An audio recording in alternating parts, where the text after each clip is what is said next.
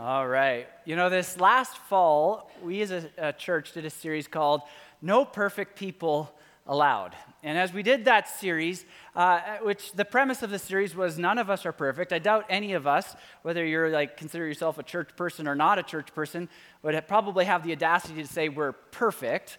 But the picture of the series was that in all the ways we're not perfect, God makes up the space between what we should be and what we aren't yet. And although we aren't perfect, we can worship a perfect God because of what he's done in Christ. But that series got me thinking. It's all nice and fine to think, yeah, we're all just a bunch of imperfect people. But if that's true, and it is, it's no wonder the church is messy, right? I mean, we're just a bunch of imperfect people hanging out together. But it's not just a church thing, is it? I mean, people, plain old people are messy. And as it relates to imperfect people, I'm sure there's some imperfect people in your life that you're like, yep, they are a mess. And sometimes they make my life a mess because of, well, simply their messiness. And we're just not perfect enough. And here's the thing. We like the idea that imperfect people are allowed in. But I bet it's true in your life. It's definitely true in mine. There are some imperfect people in my life, in my sphere, in my circle, that sometimes I wish were just a little more perfect, right? I mean, there's some imperfect people in your life, you're like, I just wish they were a little more perfect. And maybe for you, it's a mom or a dad you wish was just a bit more perfect. Maybe you have an imperfect sibling or an in-law or an outlaw. You just wish they were a little more perfect. Maybe you have an imperfect friend who used to be your friend and they're no longer your friend, or a spouse that was once your spouse that's no longer your spouse. And although we like this idea that imperfect people are allowed in because we're imperfect, it sure makes a mess of things, doesn't it? But during that series last fall, this question kept coming up, and I'm like, we got to do a series on this. And the question was this: how do I deal with the imperfect people in my life, right? And here's the thing. We have some ideas of what we can do to deal with them, right? I mean, they're not all that kind, and some of them are illegal. But we have some ideas of how we'd like to deal with some of these people. But over the next few weeks, we're going to dive into a series, and we're going to look at some principles from scriptures about how to deal with imperfect people. But here's the catch. See, when it comes to imperfect people, we have all kinds of ideas of what they need to do to change. But as we look at the principles from Scripture, almost all of them have to do with dealing with the imperfect person that's right here. And that's a challenge. So we're going to look at some principles over the next few weeks. And on the front end, I just want to say, guaranteed this will be one of the worst series I ever preach, okay? So just so you had a heads up, if at the end you're like, that was terrible, I told you, okay? This is going to be one of the worst series. There's going to be moments in the message today, moments in the series that we go through that you're going to want to stand up and walk out. If you're watching online, there's going to be times when you're going to want to yell and scream at the TV or your monitor and throw things. I'm not paying for anything that you damage. And some of you are thinking, Pastor, that's every week. I don't know why you think it's just going to be this series. So, fair enough. So considering this series, I want to encourage you to consider two things regarding the whole series.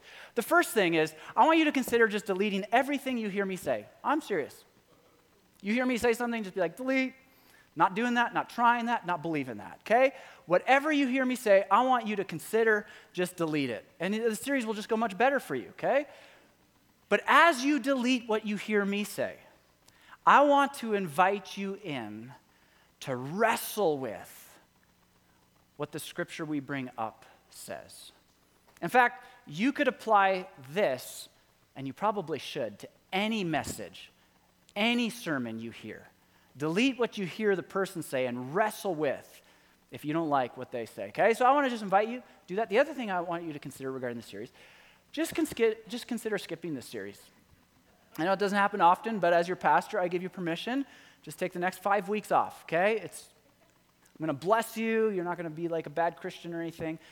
Consider that, especially if you're in a really difficult interpersonal struggle with a relationship right now. and you've decided already how you're going to handle it. And you don't want any input, not from a pastor, definitely, and you don't want any input from God. And so you don't want to wrestle with it. So why come? Just stay home. Save yourself the hour, right? Save yourself the hour. Just consider skipping the series if you've already decided. Because the truths we're going to talk about are going to be hard, but there's so much life that can be brought from it as we apply it. But I will tell you this, it will be hard. So as we talk about imperfect people, what kind of people are we talking about? We're going to talk about imperfect people in a couple of realms. Today we're going to talk about imperfect people in the area of, some people just have some crazy views and some crazy ideas. They're just imperfect in the things that they think or how they see the world and some parts of the faith. We're going to talk about those imperfect people. We're going to talk about imperfect people in regards to the imperfect people that have hurt, damaged, caused pain against us. And what do we do when it comes to confronting and boundaries and forgiving and loving, even if they never change? We're going to wrestle through some of the principles in Scripture regarding those things. Now, I want to tell you on the front end, I'm going to talk about principles from Scripture. There is no way that I can apply every principle to every situation that every one of you face right now. And so it is going to be so important. We come on Sundays and we all sit in rows, and it's great to hear a message in rows, but to apply a message, to apply the truth of God's word is best done in circles. And so if you're not part of a small group, I want to encourage you, find some people that you can wrestle these principles and you can say, here's the principle, here's the passage. How do I apply it in my specific situation right now? What would it look like? And for some of you, and just so you know, I'm going to be doing this in my small group. We're going to be meeting over the next 5 weeks, and we're going to be wrestling through the passages that are brought up. But the other thing is, some of you may be in such a significantly hard place right now. You may just need to find a counselor, a professional counselor, to help you walk through how to apply some of these principles. And so if you know a counselor, I encourage you, if you're in that place, go find them. If you don't, we have 2 fantastic counselors here at the church, and they'd love to just be, busy day and night and day. So just call them, okay? No? Oh, okay. Speaking of imperfect people, let's dive in. Have you ever noticed that when it comes to people's views and opinions, that some people are just space takers? It's like you're having this, I'm not talking about physical space, they're not big, but I'm talking about like you're having a conversation and then they enter the conversation and suddenly all the room in the air just leaves. All the air in the room just leaves, right? And all of a sudden, it's like there's no space to have a different opinion. Their rightness just took all the space, right? Their passion, their rightness, they are just space takers. They're so passionate. And before we get on our high horse, because we all know some people like this, isn't it true we've all been this? I mean, come on. We've all been space takers at some point in our life. And I know for me, I can get passionate about a certain topic or issue, and I can just dive in, and also I'm like, I just sucked all the air out of the room, right? There is no space for a different opinion, and we can be space takers. Well, the New Testament and Jesus and the writers of the New Testament say, actually for followers of Jesus, as it relates to secondary issues, we are not to be space takers, we are actually to be space makers. And as we hear that, we're like, that's good. It's not good, okay? I guarantee you. The reason this is so hard, the reason we are tempted to be space takers and we refuse to be space makers, because in the areas where this becomes a challenge, it's almost always on divisive and polarizing issues. And that's what makes this so hard, because it becomes emotional. We feel it so strongly. And we can easily become space takers rather than space makers. And I'll give you kind of the feel of this, how hard this is. Let me just bring up, sorry to do this to you, let me just bring up some divisive and polarizing issues that we struggle to become space makers, and we just take the space. So you're going to feel a little fire here, okay? So just so you know, just be ready. Can you believe that some people in the last election voted red? The nerve. Can you believe that in the last election, some people voted orange? Come on. Can you believe that some people voted green? And some people, get this, they had the audacity to vote blue. Get your head out of the sand, right? Do people even have a brain these days? Feel the tension, right? And suddenly we don't want to be a space maker. We want to be a space taker. Because we feel strongly about some of those things, don't we? Now, those aren't the only, there's other things, right? Can you believe some of the ideas people have about how involved or uninvolved the government should be in society? They're crazy. Can you believe some of the ideas that people have on how to deal with inflation? Or can you believe some of the ideas people have on what to do with climate change and how to fix it? I mean, do they even know? Can you, this one's a hot button topic in our town. Can you believe some of the ideas people have about which school to send their kids to? And this is tension, right? And we want to be a space taker more than a space maker. And it goes even further, right? There's theological issues. I mean, some of the ideas that people have on mode of baptism and some of the things that people, Christians, believe on how eschatology and how the world's going to end. Do they even read their Bibles, right? You've thought these things. And some of the things that people, Christians, believe about women in ministry or women in leadership, and some of the things that Christians believe about working on Sunday or hats in church or social drinking, right? And suddenly the tension starts to rise, and we don't want to be space makers. Suddenly we have this temptation to be a space taker. When I bring up the divisive and the polarizing issues that face us. You know, there was this other divisive, polarizing issue that happened recently. I can't remember. Can you guys remember what it was? I can't put my finger on it. COVID, right? And what a time when it became difficult for all of us. And in case you haven't felt the fire, I'm going to bring some fire, okay? So you're prepared.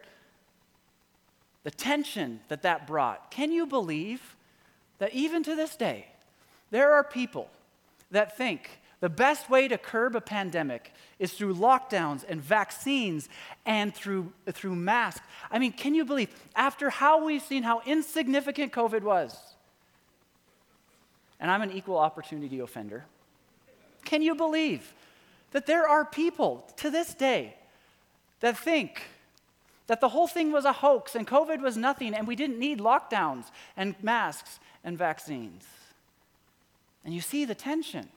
And these are situations where we struggle to be space makers.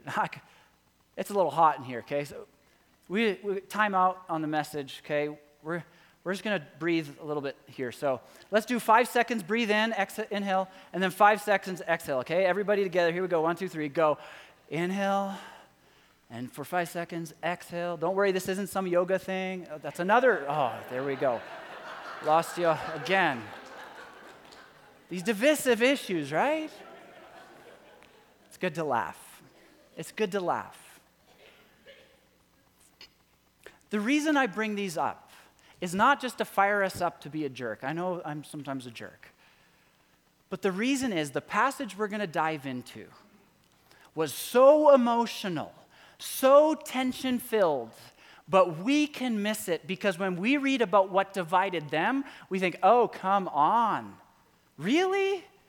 To which they would, if they were here, would probably look at us and say, oh, come on, right? Because it's not emotional to us. We can miss the tension that was there. But I guarantee you, for the first century Christians who wrestled with these issues, it was just as and maybe more emotional and divisive than some of the things I just brought up. And Paul writes to them in this emotionally charged argument and says, how are we called to be a space maker? Now, the issue that they struggled with, and you can read the New Testament, Acts 15, the church almost split over Jew-Gentile issues. I mean, this was going to break the church before the church was ever even born. It was huge. But in Romans, to the church in Rome, which was divided between Jew and Gentile, and they were segregated. You might remember, Paul actually had to go to Peter, who was an apostle, and confront him to his face over these kinds of issues. It was divisive. And to the church in Rome, two issues seem to come up, and we're going to dive into it. And it's food, probably food that either was dietary things of some kind or maybe eating meat that had been sacrificed to an idol. And the second was, is one day more important in the week than the rest? And this was hugely divisive. And in this divisive environment, Paul writes to the church and says, here's how you can be a space maker. So if you have Bibles, go to Romans chapter 14. In fact, it's all of Romans 14 and half of Romans 15. He just riffs on this over and over and over. But guess what? He gives away the entire secret in the first verse. And more than that, he actually gives it all away in the first word of the first verse. You ready to hear the secret to being a space maker rather than a space taker? Here's what the Apostle Paul says. Except. To which we're like, what? But they are so wrong.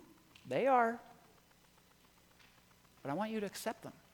And accept does not mean just acknowledge their existence. I acknowledge you exist without a brain, but I acknowledge you exist. That is not what Paul says.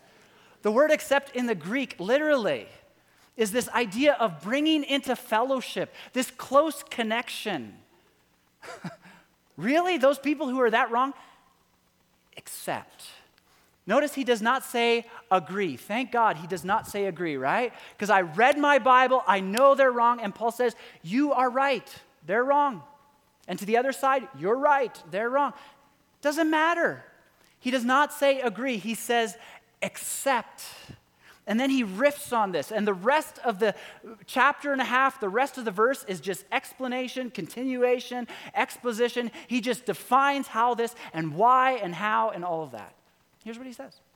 Accept the one whose faith is weak without quarreling over disputable matters. Accept those who think differently on issues that are not foundational to the Christian faith. In essence, to sum this up, he would say, keep secondary issues where they belong. And do you know where secondary issues belong? It's in the root word. They belong second. And we get something wrong when we take a secondary issue, Paul says, and we move it to the front of the line. He says, you got something wrong. So what do I mean by secondary and primary issues? We have this saying in the Free Church, which is our association of churches, that goes this way. In essentials, unity. In non-essentials, charity. In all things, Jesus Christ. In essentials, and by essentials, those are the things that are most important, that are reflective of our salvation. In essentials, some of our essentials, I'm not going to go through all of them, some of them are the existence of God. That's an essential. Who is Jesus? That's an essential. That Jesus' death and resurrection was for our salvation, and there's no other way to heaven. That's an essential. These are essentials of the faith. There's things in Scripture that are clear moral guidelines in the New Testament that we hold on to. And what Paul says, or what this says, and I think what Paul is saying is, on those issues, we are not called to make space. We are called to keep the space. Or another way to say it, we are called to keep the faith. But on secondary issues, non-essential issues, we are to be space makers. We are to keep secondary issues where they belong, and they belong second.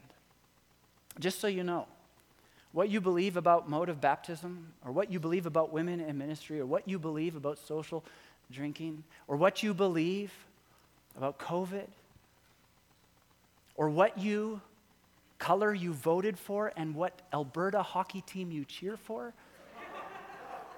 will not keep you from heaven. Though I will say this about the Calgary Flames. I do have to say one thing. Although cheering for Calgary will not keep you out of heaven, it most definitely will make it that you don't like it when you get there. And here's why. There are no flames in heaven. That's the other place. And Jesus said that. Jesus said that. I know. Sorry, I went too far. I took the space. Oh. Cheer for the Oilers, I know. Okay, that's secondary.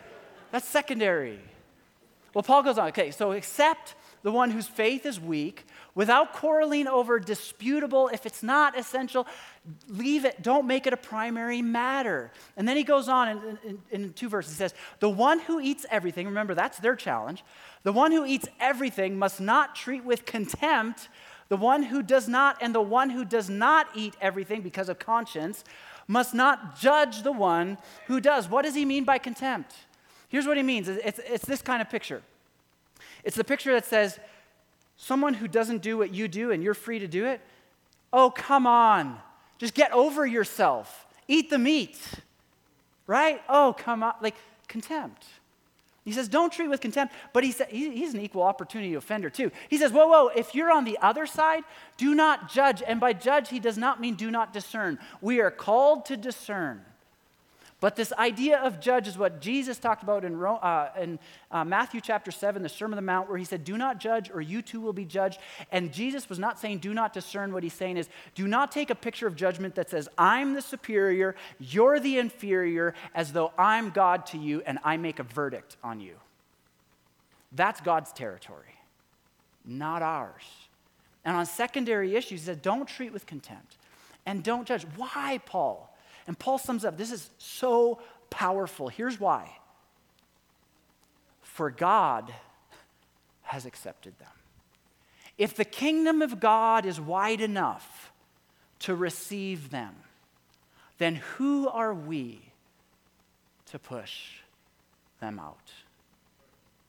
If the kingdom of God is wide enough to accept them, who are we to push them out? See, I have this sneaky suspicion. And one day we're going to get to heaven. There's going to be some vaccinated people there. And there's going to be some unvaccinated people there. And there's going to be some people that had one view on women in leadership, and there's going to be some people that had a different view on women in leadership. And there's going to be some people who drank socially and some people who chose not to. There's going to be some people who sent their kids to a Christian school, and some that sent them to a public school, and some that didn't send them to a school at all. That's homeschool, just so you know. There's going to be all. I know this maybe sounds far-fetched, but I actually think, I know this is hard to believe, when we get to heaven, there's going to be some people from Choshu in heaven. I know. Because God has accepted them. Right? We can't make these secondary issues primary issues. Because here's the deal. If we do, we're going to get to heaven and we're not going to like it all that much. Because guess what? They are going to be there too. And if the kingdom of God is wide enough to accept them, then we should be accepting them. Because the kingdom of heaven is come to earth. And maybe you think, but this is so different than my issue. That mine, it's got to be a primary. Let me just say this, just so you know, James Dunn says this: dietary rules along with the Sabbath rank together as chief two hallmarks of covenantal obedience and disloyalty. Meaning this, they had Bible verses to back up their view. You read Daniel chapter 1, you know the story of Daniel and his friends. What did they stand up to Nebuchadnezzar, the pagan king, to declare to the pagan world at the time? We are God's people. We are different than everyone else. What did they do? They chose to eat something different than the king ate. It was over dietary rules. So when the first century said, whoa, this is like primary issue, they're like, we have Bible verses to back that up. And Paul says, God has accepted them. And he goes on, Who are you to judge someone else's servant? They're not your servant. To their own master servants stand or fall, and they will stand, for the Lord is able to make them stand. And then he riffs on that for a number of verses. And I want you to read all of 14 and the first part of 15 when you go home later. We just don't have time this morning. But then he summarizes up in 13. He says this: therefore, let us stop passing judgment on one another. Stop doing that. In contrast, instead, make up your mind not to put any stumbling block or obstacle in the way of a brother or sister. Here's what he's saying. When it comes to secondary issues, being right is not the most important. See, you can be right, fully right, and still be in the wrong. But Paul says that. In fact, he would say on their issue, he knows what's right. But he says it's not about being right when it comes to this secondary disputable matter. Something more important than right matters, and it's the person who's in front of the position that you are seeing in them. And then he sums it all up. He says, let us therefore make every effort, not some effort, and it's going to take a lot of effort, every effort to do what leads to peace and to mutual edification. He does not say, make every effort to prove everyone else that they're wrong and that you're right.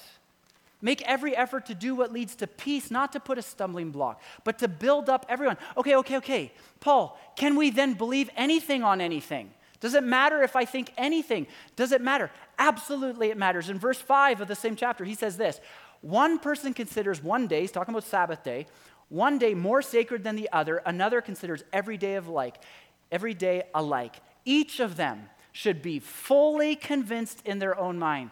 Fully convinced doesn't mean I kind of wonder, maybe, think, it could be. No. You should have chapter and verse on your convictions. You should hold them tightly. Your personal convictions. You should know on all the divisive things. You should study Scripture and you should come to a conclusion for yourself, but it's for yourself. Have strong personal convictions, but keep them personal. Don't make them for everyone else on secondary issues. Do not impose your ideas. Can you have respectable, friendly debate? Yeah, we should. As Christians, we should struggle with these secondary issues. And sometimes I need to learn some things from another side that I didn't know. But when we start to impose them on others and close the door of the gospel to which God has opened to them, we've stepped out of line. Paul sums this all up in verse 1 of 15.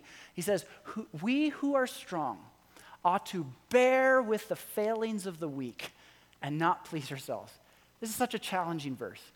Do you know what the word bear means? It literally means put up under the weight. And what does he say? Put up under the weight of what? Their wrongness, their failings, their weakness. It's like, I'm right. Yeah, you're right. But your job isn't to make sure everyone thinks like you on your secondary issues. It's to put up under the weight. So rather than please yourselves, and here's what he says, each of us should please our neighbors for their good to build them up. Is there anything about us in there? As we deal, someone want to deal with the imperfect person, the Apostle Paul says actually to deal with you got to deal with you. In fact, this is so transformative. I want us to read this out loud together. If you're online, just read this out loud, okay? 1, 2, 3. Each of us should please our neighbors for their good to build them up. Why would we do that, Paul? For even Christ did not please himself. Oh, you had to bring Jesus into it, right? Yeah. Because we're called to be devoted followers of Jesus, and we defined a follower of Jesus this way: growing to be someone who lives like Jesus would live. And on these disputable, sometimes emotional, and divisive, polarizing issues, how would Jesus live if he were living in my shoes today? If the gospel's this wide, how would Jesus live with those that I think are so wrong, and yet if God has accepted them? That's how we're to live. For even Christ did not please himself, but as it is written, the insults of those who insult you have fallen on me. For everything that was written in the past was written to teach us, so that through the endurance taught in the Scriptures and the encouragement they provide, we might have hope. And then Paul prays this prayer for the church in Rome, which I think is a prayer for us as well.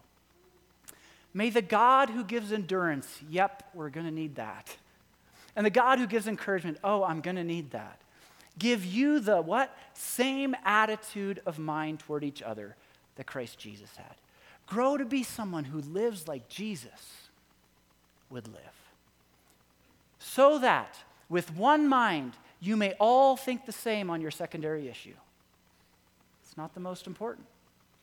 So that with one mind and one voice, you may, as you look past the secondary issues and welcome each other, then you glorify the God and Father of our Lord Jesus Christ. And if we're like, Paul, that's a lot. That's like a chapter and a half. You've been riffing on all kinds. Summarize it for us. And he's like, I will. Let me summarize all that I just said in one verse. He says this: start with acceptance, accept one another. Why? Just as Christ accepted you, and what will the outcome be? This is what brings praise to God. This is what brings honor to God. To summarize this, I think we could say, keep secondary issues where they belong, second, and keep primary issues where they belong. But as it relates to secondary issues, guess what the primary issue is? It's not an issue, it's a person. Keep people where they belong, which is first. So I want to ask you today. We talked about a lot of kind of divisive issues, and there's probably some that I didn't bring up that you can bring up because you're feeling it. In what areas are you tempted to close the narrow gate of the gospel? And the gate and the road is narrow, but it is just as wide as Jesus put it. And the kingdom of heaven is just as wide as God has determined. It is not our job to narrow the gate. Maybe I'll ask you this question. What would it look like for you to put a you in front of a view that they hold, or to put a person in front of the position that they hold to? And this is hard because a lot of times we see people and we see them through the position that they hold on a particular topic. And do you know what we do with positions? We destroy them with truth. That's what we do with positions. But on secondary issues, we are not called to destroy people. And so we're to move by seeing them not position first, person first, position second. Secondary issue. What would it look like for you to put a view, to put a person in front of the position that they hold? Keep secondary issues where they belong second, and keep people where they belong, which is first. You know, I am so proud of our church. We don't do this perfectly because we're not perfect people. And I'm not a perfect person. And there's some things that probably in these issues we've created hurt and pain. And we're going to talk about what it looks like to forgive in the series as well. But I'm proud of this church because so often when we are tempted to close the gate of the gospel, so many of us, have gone back to the gospel and said, if they're accepted, then why would I close them out? And I think this is a picture of the kingdom. And I think the world should look at the church and should look at Mount Olive Church. And they should say, we are divided on all these issues, and yet the church comes together and the division doesn't ruin them. There is something different to which we'd say, yes, it's not us, it's Jesus. We are united in Christ, and we put people in front of a position they hold. And I've seen you guys do this, and I want to encourage you, do it more and more. And we have people in the church that are vaccinated and unvaccinated on our staff. We have people that see positions in ministry and theology differently. And yet it's a wrestle, and sometimes we grate on each other. We are committed to Jesus and the gospel. And so I want to invite you, maybe as you've been tempted to narrow the gate, narrow the kingdom. You say, God, how wide is it for you? And may I walk in step with you. You know, a number of years ago, my wife was in a conversation with some ladies, and we had a school the school we chose to send our kids to was different than many of theirs, and it was brought up, and one of my wife's friends took the conversation and backed our decision, even though it was different than her own. And it was so encouraging because it was a picture of the gospel being wide enough. And it wasn't a primary. It didn't need to ruin the friendships.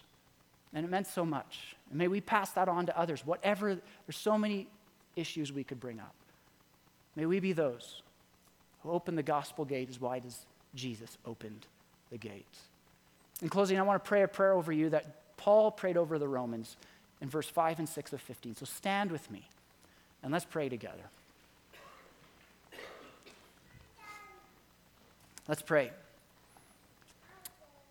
May the God who gives endurance and encouragement give you the same attitude and mind toward each other that Christ Jesus had, so that with one mind and one voice you may glorify the God and Father of our Lord Jesus Christ.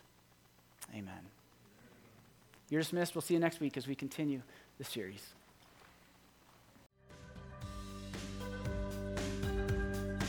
Thanks so much for joining us today. We trust you have been encouraged and challenged in your faith journey. If you're desiring prayer, want more information on our church, want to partner with us, or be involved in any way, please go to our website at mountoliveefc.com. We'll see you next time.